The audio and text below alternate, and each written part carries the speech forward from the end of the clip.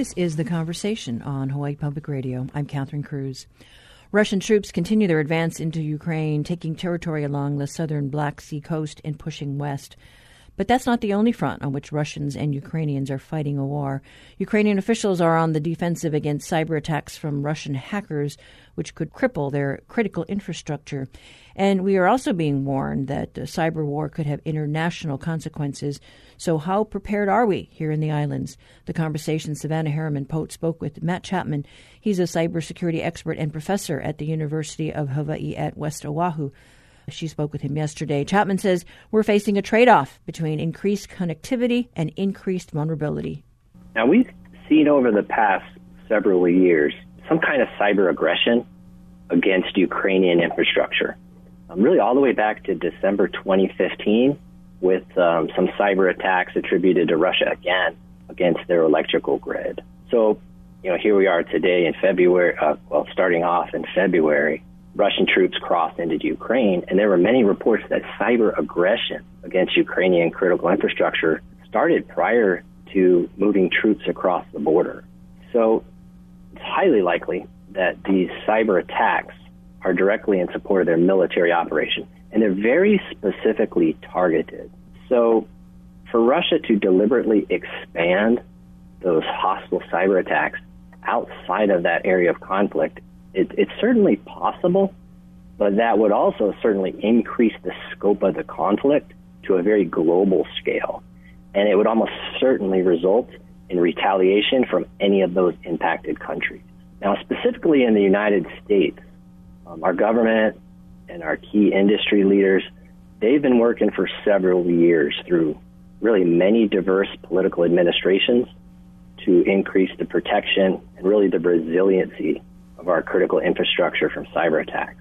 If you look at all of the things happening politically, this is one of the very few things that every single presidential administration has agreed upon since 9/11, is the protection of our critical infrastructure, and specifically, how do we protect our critical infrastructure from cyber? Every single administration since 9/11 has been completely focused on that. However, for us, our IT and our cybersecurity professionals here in Hawaii, they're also focusing some more attention on this due to the aggression against Ukraine.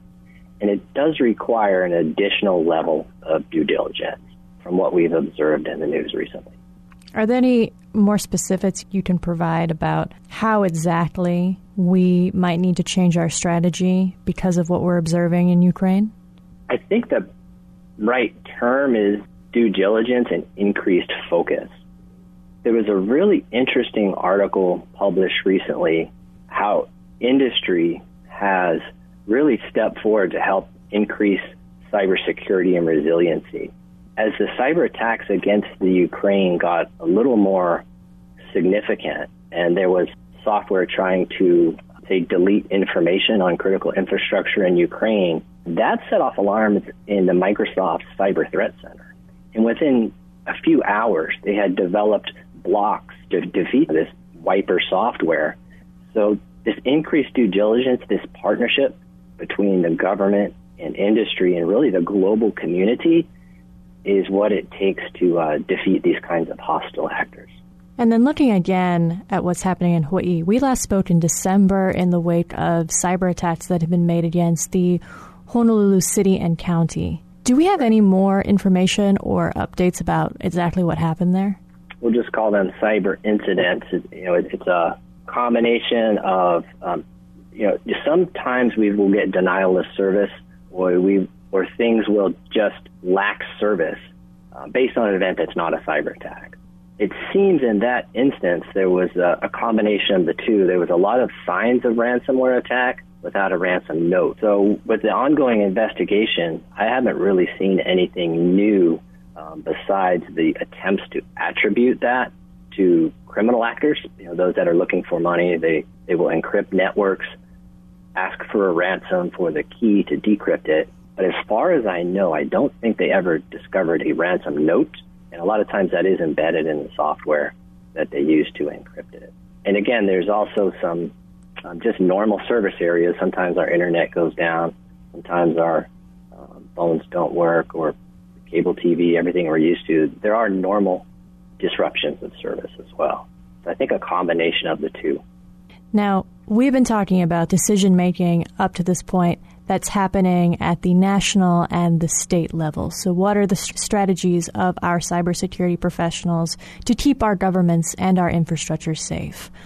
But just today, the Department of Commerce and Consumer Affairs for the state of Hawaii sent out a press release encouraging people to take steps to protect themselves from the massive 2021 T-Mobile data breach, where a lot of people's personal information was compromised. And looking at an incident like that, can you bring this conversation down to the individual level about what steps people might take to ensure they are protected?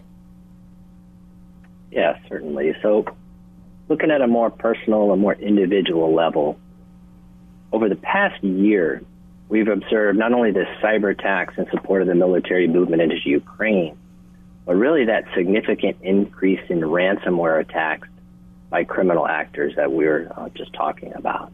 These are things like the Colonial Pipeline, JBS ransomware attacks. These events, they highlighted the need to increase diligence and then our cybersecurity practices at the individual level as well.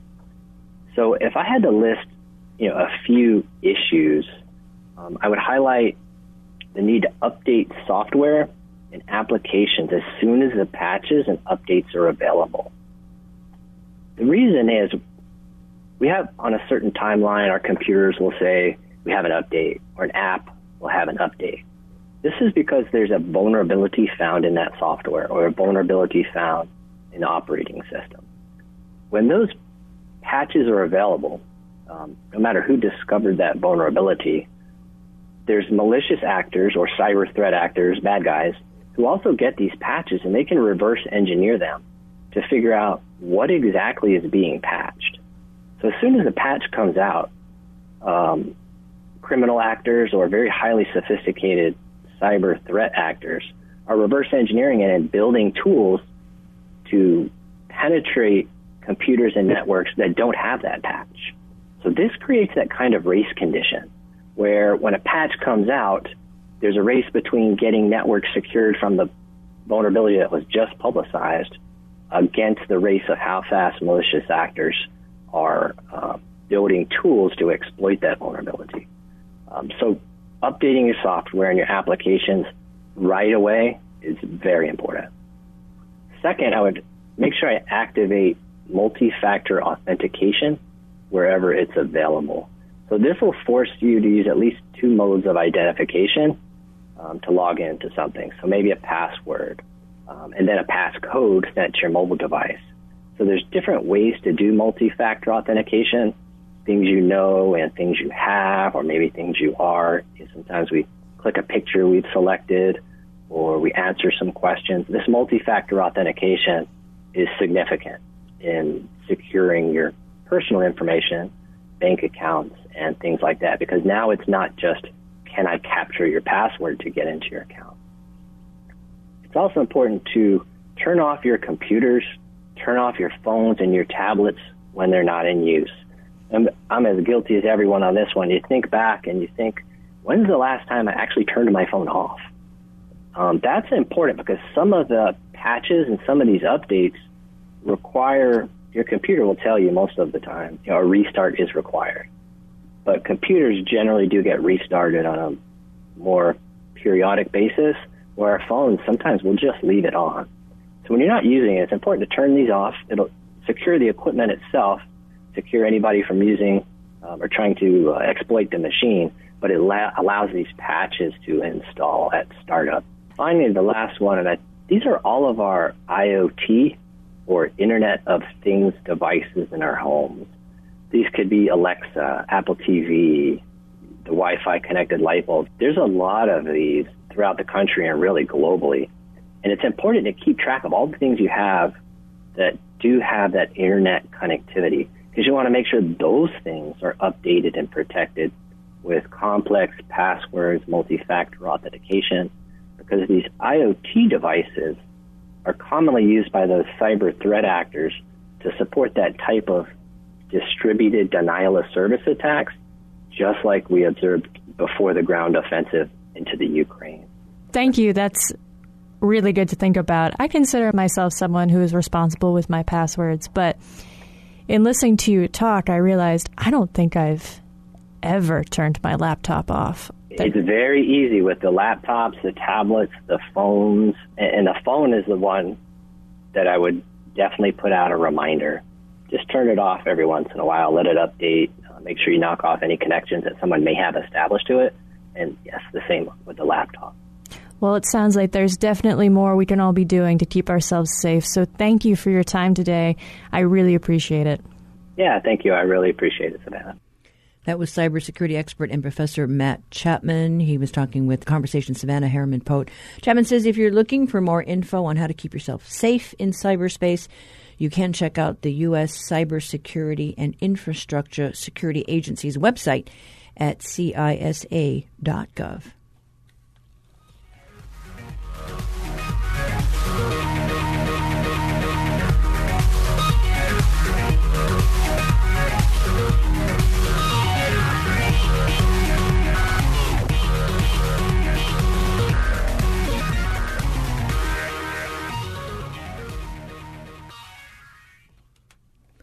Water sampling from a neighborhood contaminated with fuel recently turned up high levels of something called BCEE, a potentially cancer-causing chemical. The Department of Health asked for guidance from the CDC because there is little info about it. This past week, though, the Navy announced that those results were a false positive following repeat testing and were found to be a reporting problem with the independent laboratory it used. This morning, we talked to the Environmental Protection Agency to learn more. Luis Garcia Bacarich is a specialist with the Drinking Water Emergency Response Team. He was out here in Hawaii in February and just returned to the San Francisco office. We talked to him this morning. So BCEE stands for bis-2-chloroethyl ether. It's a man-made chemical that does not occur naturally. It's a colorless and non-flammable liquid that dissolves in water, but it can also evaporate into the air. BCE is mostly used in the formulation of pesticides and other chemicals. It can be used as a solvent, a cleaner, components in paint and varnish, as well as being a corrosion inhibitor. BCE is fairly uncommon, and it's not regulated under the Safe Drinking Water Act. What I mean by not regulated is that there are no requirements for water systems to monitor for the chemical, and there are no requirements to take action if it's detected. However, EPA and authorized state programs, such as the Hawaii Department of Health, do retain the authority to require water systems to take action if unregulated chemicals such as BCEE are identified and determined to pose basically a risk to public health. Well, I know the Department of Health, when they got wind of this, I think reached out to the Centers for Disease Control for guidance because there isn't much data on it that it was familiar with. And I don't know if they got that guidance or not, but it certainly raised some alarm bells when this was detected, and it was detected from fire hydrants. Absolutely. EPA has identified BCE as potential human carcinogen, and so for that we take it very seriously. And when we saw the detections, you're absolutely right. Alarm bells were raised, and an investigation was launched into why are we seeing this? And so that concern was very valid. The fire hydrants are connected directly into the drinking water system. And so sampling from the fire hydrants is essentially taking a sample of the water quality directly from the mains, from the water mains. And so when the IDWST, the Interagency Drinking Water System Team, received those original results, they were taken very seriously, and as a part of the investigation, they went back and resampled all 12 locations where it was originally detected. That second set of samples taken at those locations of the original detection did not identify BCE in the drinking water. So when we couple that with the reevaluation of the data of the original sample set, we can confidently say that BCE has not been detected in the drinking water. Going forward, I guess if there are some doubting Thomases, you think there's any need to just randomly sample down the road? Just check to see, make sure there's no BCE in there. It certainly could be, but I don't see the need to. I'm quite confident that it's not there. Is there a possibility that the chlorination process could somehow change some of the compounds in the water to produce BCE as a byproduct? And that might be why these levels turned up in the first test? Yeah, again, BCEE, although it was reported, it was never actually detected. And it's because the lab made an error in reporting it. In looking at their original sample, as well as the resamples, we can see that BCEE was never present. And the military statement says that BCEE is not found in JP5 in jet fuel, but it is an additive. And so the question is, did the military add it to the jet fuel? Would there be any reason to add it? I don't know if BCEE is part of a fuel additive, and the Navy would. And so I really don't have the information, and the Navy would be the best source to get that information from. Going forward, because there have been other things that have turned up, there was lead at the preschool and other compounds. These are isolated cases, which, is probably a good thing because then it detects, a problem in a particular facility that might not have been flagged had there not been this scrutiny. That's right, is that this is actually a unique opportunity that in looking throughout the water system to, determine whether or not the flushing was effective at removing the JP5 from the system, they are also able to get a good look at other potential water quality issues that may not be directly related to the release of the jet fuel. And, one concern that has come up time and again from some of the families whose homes are being tested is that the results of their sampling isn't being released to them.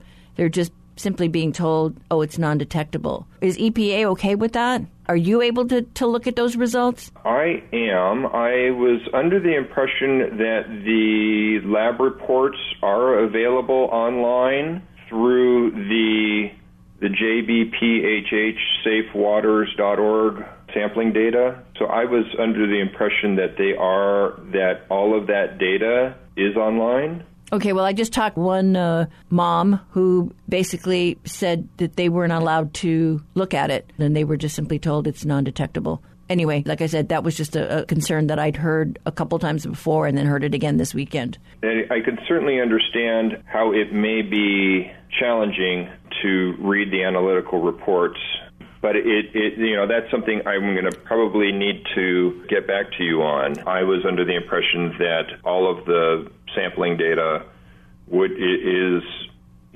either is or will be made publicly available to everyone. Yeah. The other question that I have is that, while all this flushing is going on, it might be very well that the water is clear of contaminants, but that maybe there might be piping or a hot water heater that somehow might be sending signals that something is in the water. Are you confident enough that we're doing all the things that need to be done? There's multiple ways of looking at this, multiple levels at looking at this. So there's you can look at this as the system as a whole. You can look at this then for each flushing zone, and then you could look at this at each building level.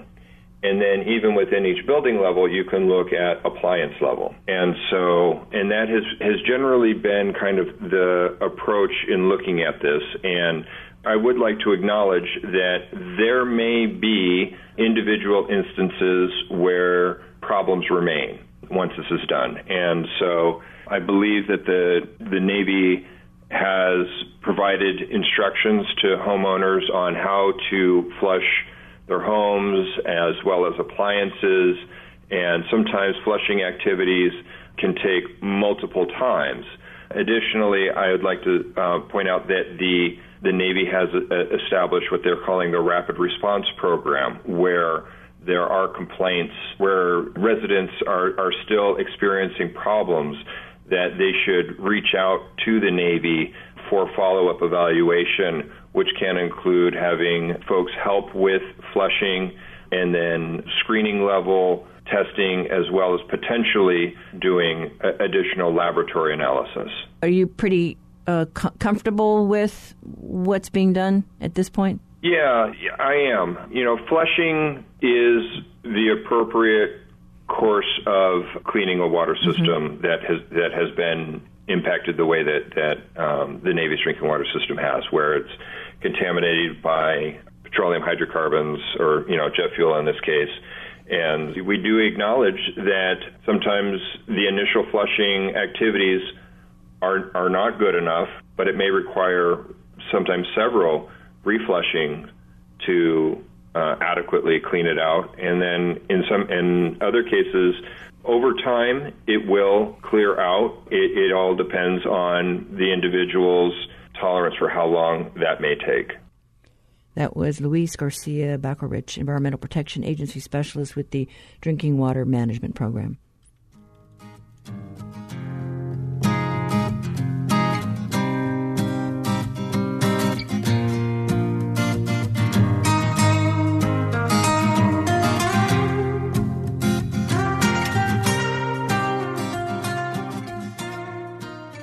Support for Hawaii Public Radio comes from the Honolulu Museum of Art's Homa Nights, offering entertainment, art experiences, beverages, and bites on Friday and Saturday evenings. Hours and admission tickets at honolulumuseum.org. Self-driving vehicles have come a long way. It's amazing how in 1 year they brought a software that was just barely functionable, but just like half there to like almost there now. Just they need to figure out some edge cases. Well, one of those edge cases, Tesla recalled more than 50,000 cars because its autopilot feature was programmed to break the law on purpose. We'll learn more. That's on the next On Point. Beginning this afternoon at 2, Following the World. Support for HPR comes from Costco Air Conditioning and Refrigeration, serving Hawaii since 1961, featuring Daikin air conditioning systems. Listing of contractors who install Daikin products at CostcoHawaii.com.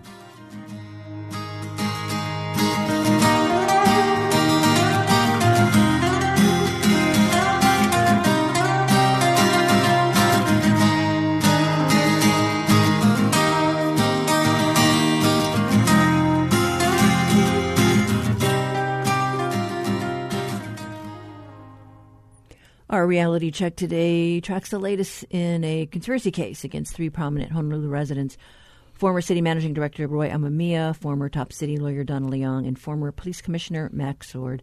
Honolulu Civil Beat reporter Christina Jedra joins us today. Good morning. Hi, Catherine. Good to be here. Yeah, so you were tracking a court hearing yesterday. That's right. So there's been this debate about whether the former city budget director, Nelson Koyanagi, can be deposed and answer questions in this case. The defendants feel he's really important to their defense and that if he would just explain how the city budget process works and how severance payments are made, then that would help the defense of these city officials who are accused of conspiring to illegally give a severance payment to disgraced former police chief Louis Kealoha. So what did the judge decide? The judge sided with the defense in this case. Prosecutors had hoped that Nelson Koyanagi would be deemed unavailable. Sadly, he is suffering from a terminal illness, according to court documents, and his doctor has submitted a declaration to the court on his condition. From the prosecutor's perspective, they said he should not be able to be questioned, but the Judge Leslie Kobayashi ultimately sided with the defense, and Koyanagi will be deposed. Exactly how that will happen is not yet clear. The judge said it wasn't clear what specifically Koyanagi's limitations are, whether he can answer questions at length or for how long. It's kind of unclear, but he'll at least have to try. Okay, but we don't know if that's going to be a video depo or when that's going to happen. We don't know the specifics at this point, no. And so I guess then these defendants are really hanging their case on clarification from the former finance director. The defense attorneys have said that Koyanagi's input is really important. I don't know that it's the only card that they have to play, but that they seem to think that he could really clear up a lot of things. And their argument is essentially that the severance agreement with Louis Kealoha, in which he got $250,000 to retire, they're saying it was legal, it was proper. There were other deals like this before that didn't have to go before the city council. Of course, the feds are saying, no, this was a criminal conspiracy and you tried to circumvent the city council.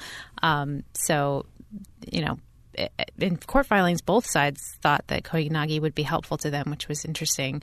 But we'll see what he has to say, I guess, in the coming weeks.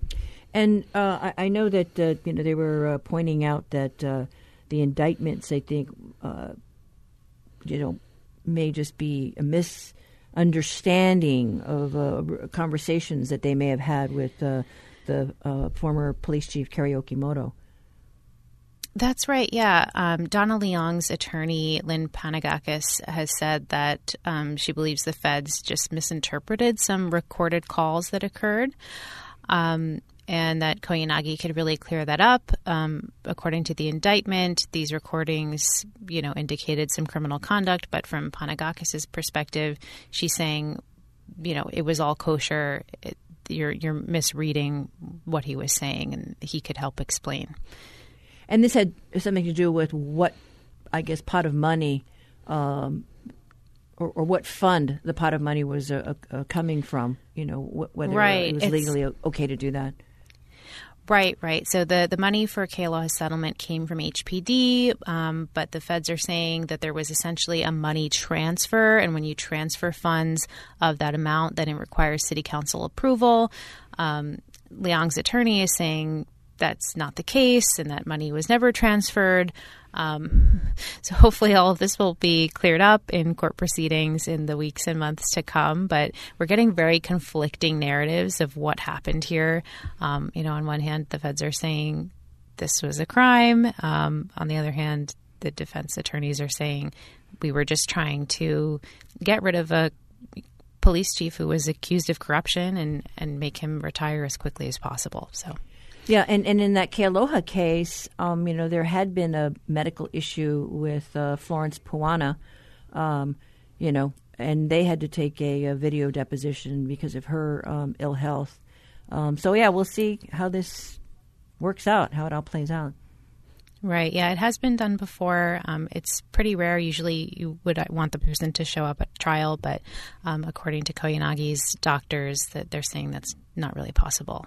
All right. Okay. Well, we will watch for the next development. But thanks so much. Thanks, Catherine. That was reporter Christina Jedra with today's Reality Check. To read her story, visit civilbeat.org.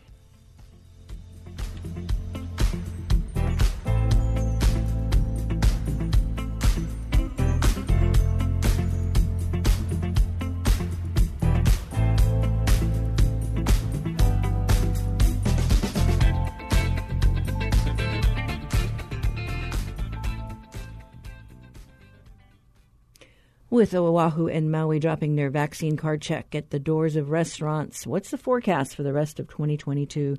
We talk with Doug Harris, founder of The Food Guru, which tracks daily transactions at eateries across the state. The challenge for businesses has been the surge in the coronavirus, as well as labor shortages and rising food costs. Here's Harris on what's been trending. We've got more than 150 restaurants that we keep track of all their data and sales with point of sale because we measure it as a KPI. So we pull it all together and we take a look at the different segments across the board as far as how the overall market's performing to give us an average. And that, we sort of pair all our clients against that average to see how they're doing by region. So we got that across Oahu. We've got Big Island. We've got Maui.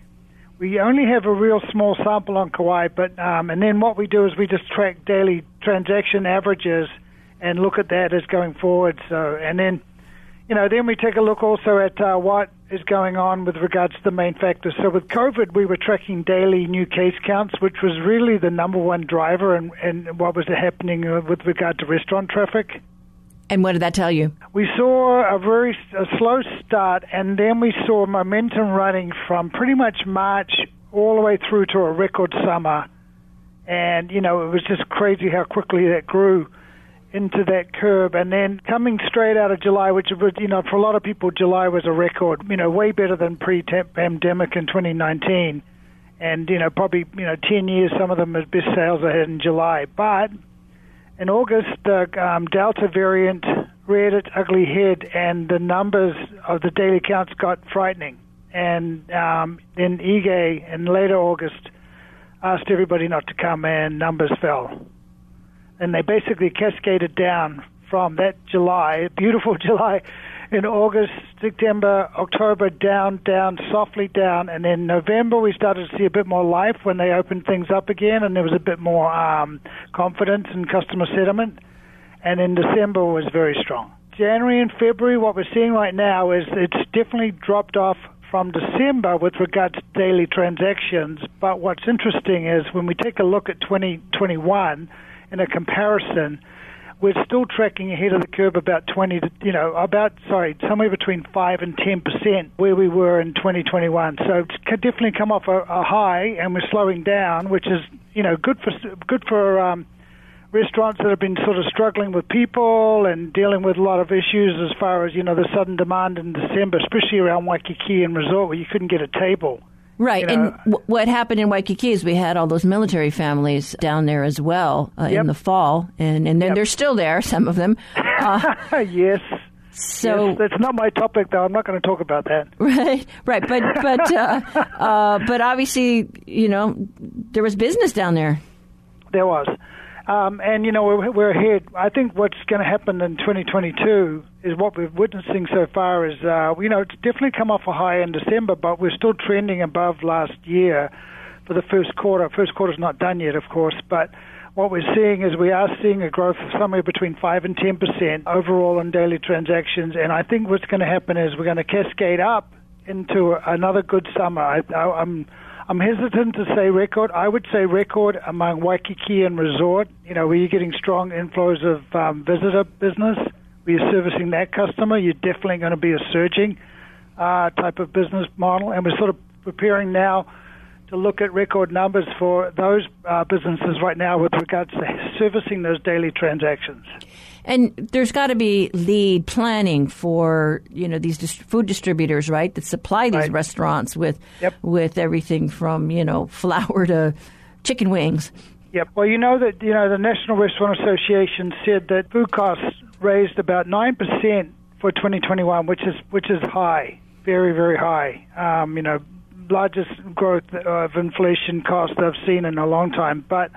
It's not easing off too, so we're still anticipating, some inflationary numbers that are going to impact menu prices. And I think what happens is, it's not, when you've got a increased food pricing coming through, you've got to lift your prices on your menu. So, while you've got a huge surge coming along, that surge is not going to last forever, and it is going to start settling into more of a repeat type pattern.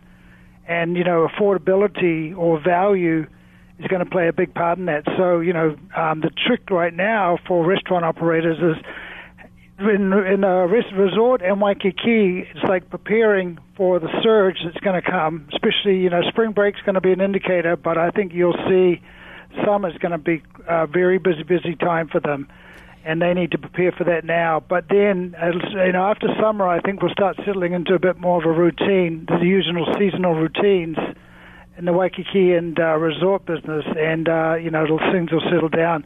So I think that segment's in for a banner year, to be quite frank. But the residential restaurants and the community restaurants, etc., and especially QSR, which is quick serve restaurants like McDonald's and the chains, they are going to struggle with trying to keep their prices affordable with the raising food costs. And I think that consumer is going to be the most impacted by menu increases. Well, I just know my own spending habits. While I, wanted to help small businesses and was ordering takeout more often. When you're hitting $15 for a plate lunch, it's like, ouch. Yeah, it's true, right? I don't, obviously there's a natural force, and the only thing that I think a lot of the QSRs that are going to do okay are the drive-thrus, because people are still using the drive-thrus like crazy. And the big question mark is the international traveler, when we'll see a return from Japan. Yep. And, of course, Golden Week is just around the corner. I don't think they're anticipating a big influx in for until June, July, I believe, from the Japanese visitor. Yeah. So at this point, then it's just being cautious and maybe you're right. See, the seasonal drop that we normally get after summer, I think we're not going to see it this year for those restaurants serving those communities, because you're right. The whole Japanese market's going to come back, and I'm assuming there's going to be a lot of pent up demand with the stress that people have been through mentally. They want to get into Hawaii and relax, and and have a break from COVID. So I think it's going to be a big year. Anything else you can tell us just with the other islands? It's funny because when we look at Maui, Maui's very visitor-driven with regards to resort business on the labor pool, as well as servicing guests and providing guests. So I think Maui's going to have a very good year with visitors. The Big Island, I think, they did pretty well with 2021 with the volcano activity, and that got a lot of people visiting. And, that obviously they're sort of traveling around the island. So the restaurants and the neighborhood businesses servicing those clients as well as the residents did well. But I think the biggest thing on the Big Island is more so probably than Maui is that they really had a hard time through the pandemic. So, there's still a lot of existing debt and issues that they're going to be carrying forward for at least 2 or 3 quarters.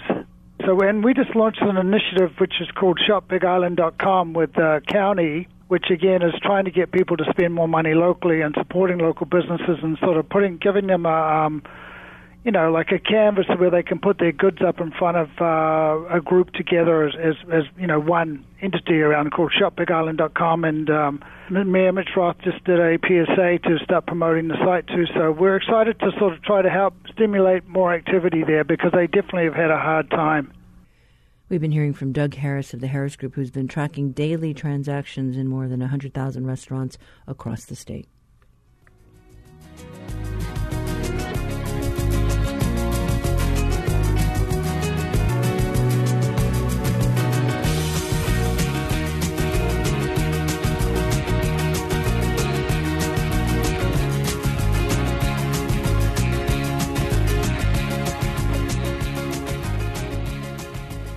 Support for Hawaii Public Radio comes from UH Manoa's Osher Lifelong Learning Institute, a member-based community for ages 50 and older. There are no tests or grades, just the joy of learning. More by searching Osher Hawaii. Each week, New Dimensions explores the social, political, scientific, environmental, and spiritual frontiers with some of today's foremost social innovators, thinkers, scientists, and creative artists. Hi, I'm Ralph White, author of a memoir, The Jeweled Highway. Next time on New Dimensions, I'll be talking about the quest for a life of meaning. Beginning Sunday morning at 11. These days, the scene at home is busier. Hands full, meal in the oven, a dog begging for your attention. With so much going on inside, how can you stay connected to what is going on outside your home? Ask your smart speaker to play NPR. You'll get the latest news from your community and beyond. We'll keep you company while you keep things moving. Ask your smart speaker to play KHPR for HPR1 or play KIPO for HPR2.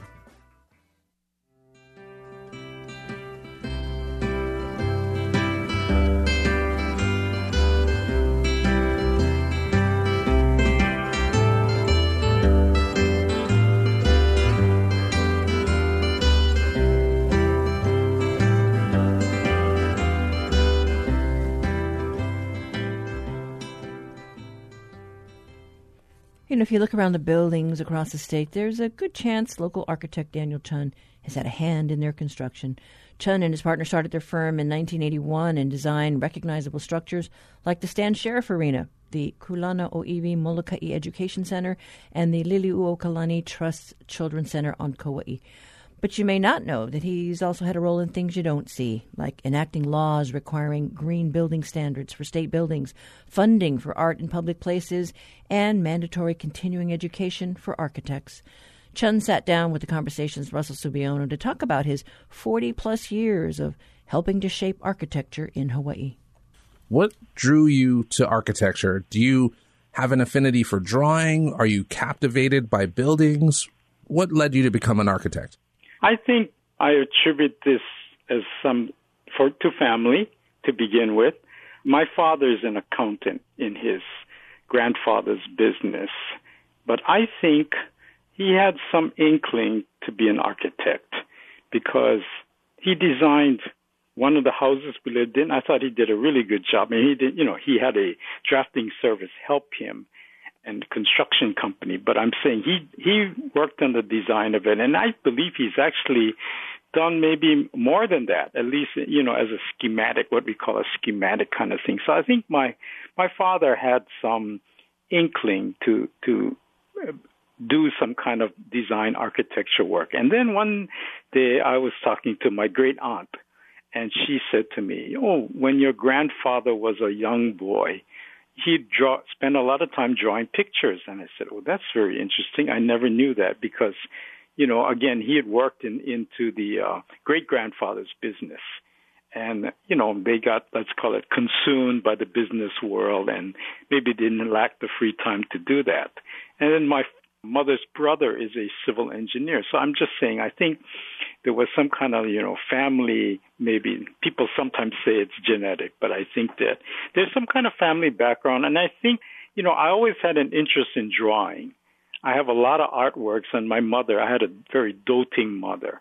My mother saved all my drawings from my, about the age of 9 or 10, going into the teenage years. So I still have a lot of drawings that I had done when I was a boy, which I think is, they're hanging on the walls of the house. Architecture is an intersection of art, history, and performing arts. So that I think that really attracted me to kind of like synthesize those sort of things. And of course, unlike some parts of art, it's a very permanent kind of art. It's kind of frozen there because it's been built in concrete and wood and other permanent materials. I still remember when I was in high school, senior, and my English teacher, Paul Berry at Punahou, he said, Dan, asked, what are you going to do in college? What are you going to take up as a major? And I said, I'm studying architecture. And he said to me, that's a wonderful way to spend a lifetime. And I've never forgotten, what he said to me. So I think that's the kind of thing that drew me, into this profession. As the years have gone on, as we as a community have realized the importance of being more environmentally responsible, especially here in Hawaii where there's a finite amount of environment, when did it become apparent that we needed to implement green building standards here in Hawaii? And what was your role in making that a priority for our state and county governments? Well, you know that I've been the legislative advocate for the American Institute of Architects since the early 1990s.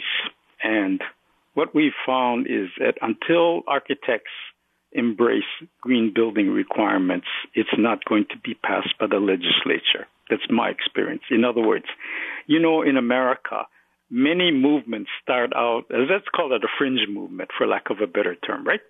The needs of the day are started by some outsiders, abolitionists, right? Mm-hmm. Abolitionists and other people start let's call it civil rights movement. It starts as a fringe movement, right? And works its way to be bigger and bigger. If it's an important thing to be pursued. Right. And one of the political parties will then take it up and make it kind of a mainstream thing.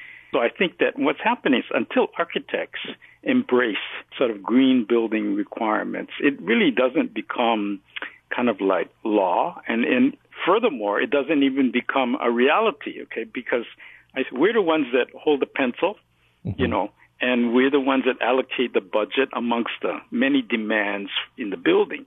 So it really takes, let's call it the personal commitment on the architect to make it successful. Because if you look at all of these green building laws, they all have kind of like exemptions and other waivers, things like saying it's practical and can be, cost effective. Now, of course, those are important.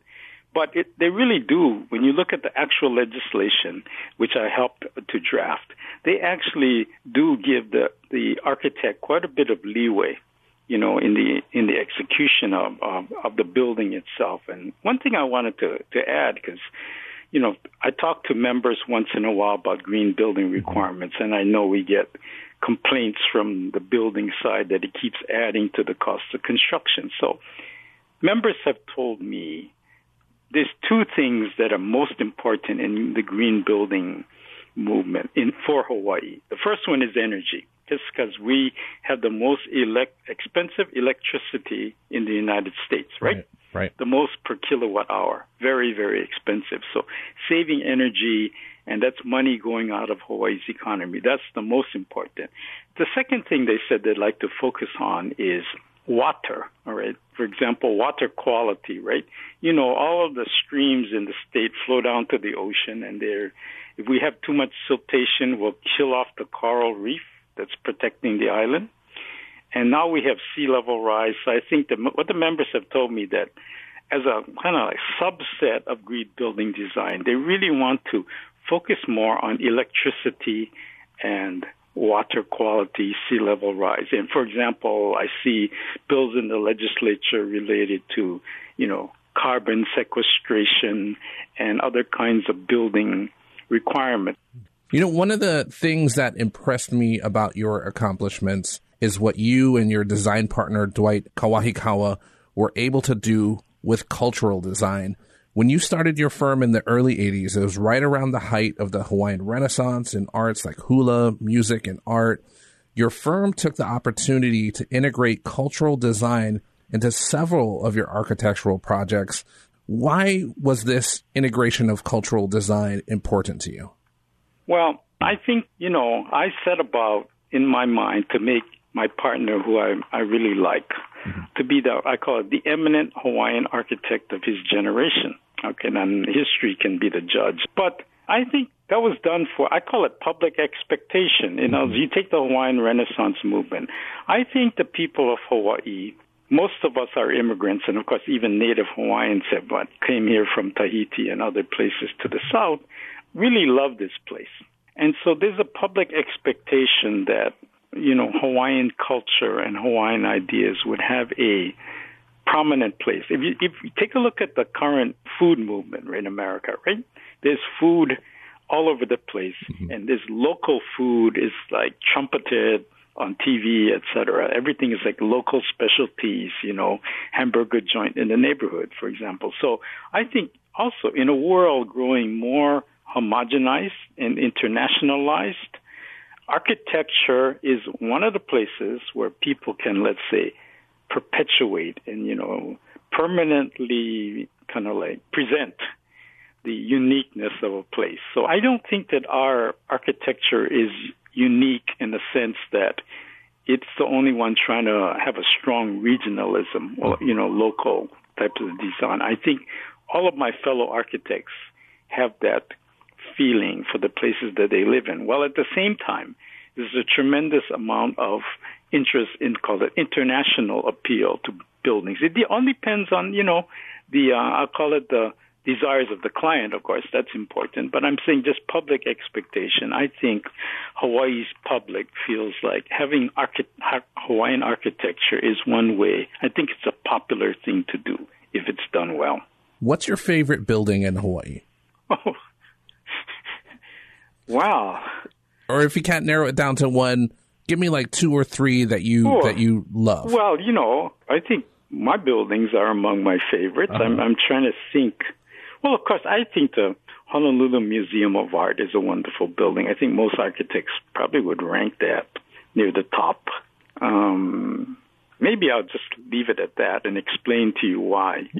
Because Bertram Goodhue was an architect, actually from New York City, and he evolved into a great regionalist because he had houses in Santa Barbara. He designed the Caltech campus and all those other kind of things. And The one thing, even though I'm saying it's my favorite, I think the work of my firm has gone beyond that. And I don't mean it's topped it. I'm saying that if you think of the Academy of the Honolulu Museum of Art, the one-story design, the use of pitch roofs, and those are all formulas from the 1920s and 30s. But when we did our work at the office, we tried to go beyond that because basically today's buildings have different kinds of floor plans. There's different program requirements. People don't always want long, skinny buildings. They want, I say, bigger, squarer types of buildings, and seems to work with a modern floor plan. So although those are great historic examples, I think that the approach that we started to take in our office, using building materials, motifs, place names, Hawaiian personalities as the inspiration for the design, that opened the way to, have a broader expression, I'd say Hawaiian cultural expression in a larger number of buildings. Thank you so much for your time, Daniel. I really appreciate the opportunity to talk to you, and I'm learning from you. And that was local architect Daniel Chun talking with HPR's Russell Subiono. For his decades of contribution to our state, Chun will be awarded the American Institute of Architects Hawaii Medal of Honor this Saturday. It is the highest honor an architect can receive.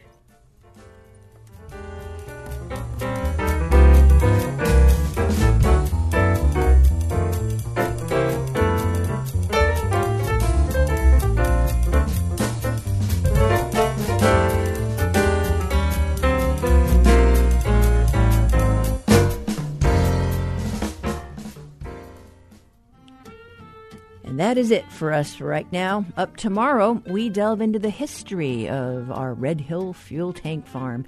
We plan to hear from two men who wrote the application to get the massive underground facility declared a civil engineering landmark. Do you know of anyone who worked on the construction of the installation? It was top secret at the time, so you might not have heard too much about it. But we'd love to hear your stories. Call our talkback line, 808-792-8217. You can email us at talkback@hawaiipublicradio.org. You can connect with Facebook, too. I'm Catherine Cruz. Join us tomorrow for more of the conversation.